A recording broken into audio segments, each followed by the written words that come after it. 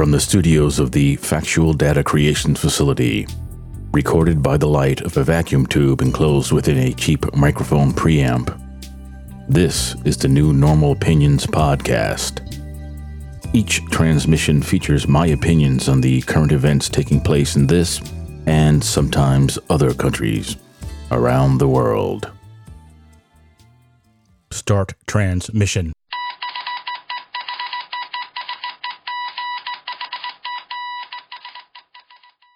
Welcome to the 16th transmission.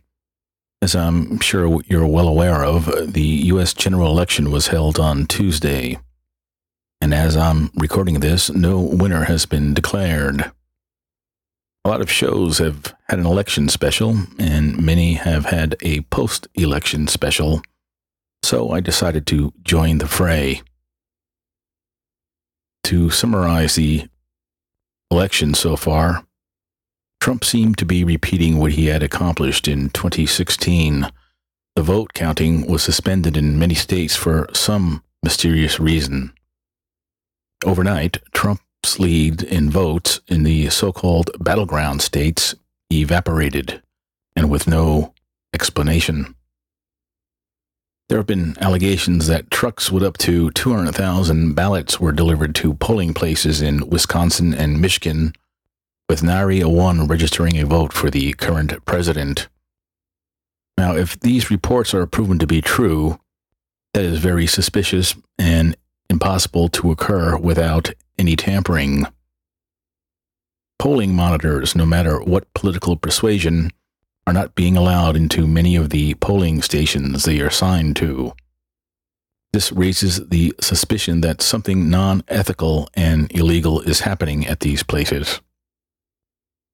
In Arizona, many voters were made to fill out ballots using a Sharpie marker, whose ink then bled through the ballot and caused the ballot to not be accepted by the tally machine.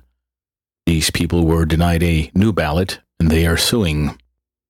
I wonder how many of those votes were for the incumbent. Speaking of the incumbent, Donald Trump, he is demanding recounts and filing lawsuits. I fear all this will do is delay the inevitable. All of these problem states are the same states that embrace the mass mail-in voting scam introduced by the Democratic Party and its governors.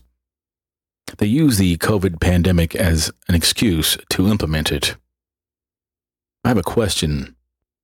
People can crowd supermarkets and department stores, so why can't they vote in person? In my opinion, we are witnessing the theft of an election on a scale not seen since the 1960 general election, in which the Democratic Party machine, with help from organized crime, installed John F. Kennedy.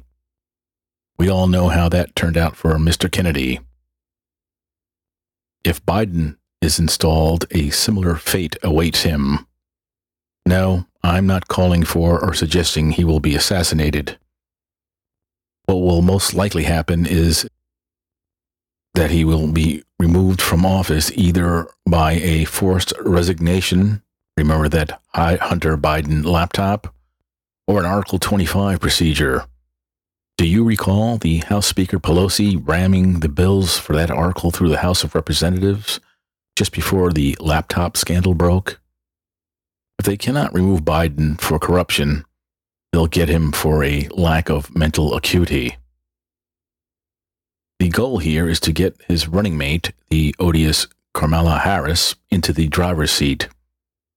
She will be the globalist figurehead along with the media and tech giants who will attempt to implement the Great Economic Reset, the action advocated for by the Build Back Better campaign slogan. Unfortunately for the globalists and their useful idiots, the Republican Party did better than expected and held the majority they had already enjoyed in the Senate and gained seats in the House of Representatives. This won't stop the globalist agenda, but it will surely slow it down. This, however, won't stop them from laying down the groundwork for the infrastructure that is needed for the coming reset, though. They have already started with the digital currency procedure bills, and the FedNow program, which I've told you about in previous transmissions. Harris and her new vice president, and I wonder who that will be, are the ones who will be responsible for advancing programs such as this and furthering the infrastructure that will allow these actions to take place smoothly and, unfortunately for most citizens, go unnoticed. Some will notice, though. And speaking of useful idiots, Antifa and their minions, acting as the shock troops of the globalists and their interests, will keep the unwilling in check. As a matter of fact, they have already started rioting, burning, looting, and assaulting.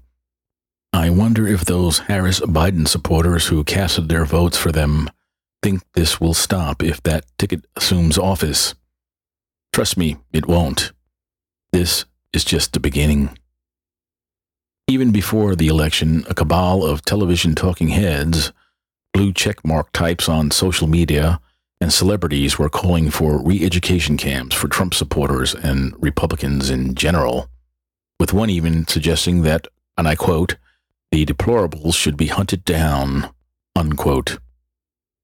Again, unfortunately for the globalist cabal, this country still has the Second Amendment, which guarantees the right to bear arms, so this nation won't go quietly into the night. Even if that right were to be taken away, there are still too many unaccounted for firearms in circulation for this plan to proceed smoothly. No matter who wins this election, the American people lose. Our whole election system has been corrupted by the power-hungry and will never be trusted again. The targeted middle class will bear the brunt, as usual, of the fallout from this sham, but maybe that has been the plan all along. In the great economic reset, there is no room for a middle class, only for the elite and the peasants. In the past, there was an underground economy that would keep the middle class afloat during a crisis like this. Now, with the coming digital currency, that will be taken away. I guess if this show had an audience like the big guys, this would be a great segue into a commercial for some gold purchasing service company.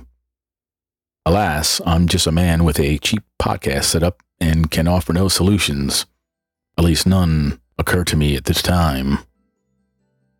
I know this transmission has been a lot more gloom and doom than normal, but these are just my opinions, and just because I have a microphone and the means to publish an audio file doesn't mean that these things will happen. So, I'll end this 16th transmission by telling you not to panic, but try and gain foresight using as many sources available to you and prepare for any contingency. Oh, before I go, there is one good thing I can report, though it's personal. The Democratic Party's very well-funded candidate, one Ms. Jackie Gordon, whose campaign bombarded my family with non-stop advertisement, has lost her bid for election to the 2nd Congressional District seat in the House of Representatives. Though she was a military police officer, she aligned herself with the far-left defund the police movement. Her commercials didn't reflect that and were very misleading. Though George Soros' money seems to be most active on the West Coast, I'd wager a chunk of it made its way to this imposter. So, as always, beware and stay safe. I'll be talking to you soon. End transmission.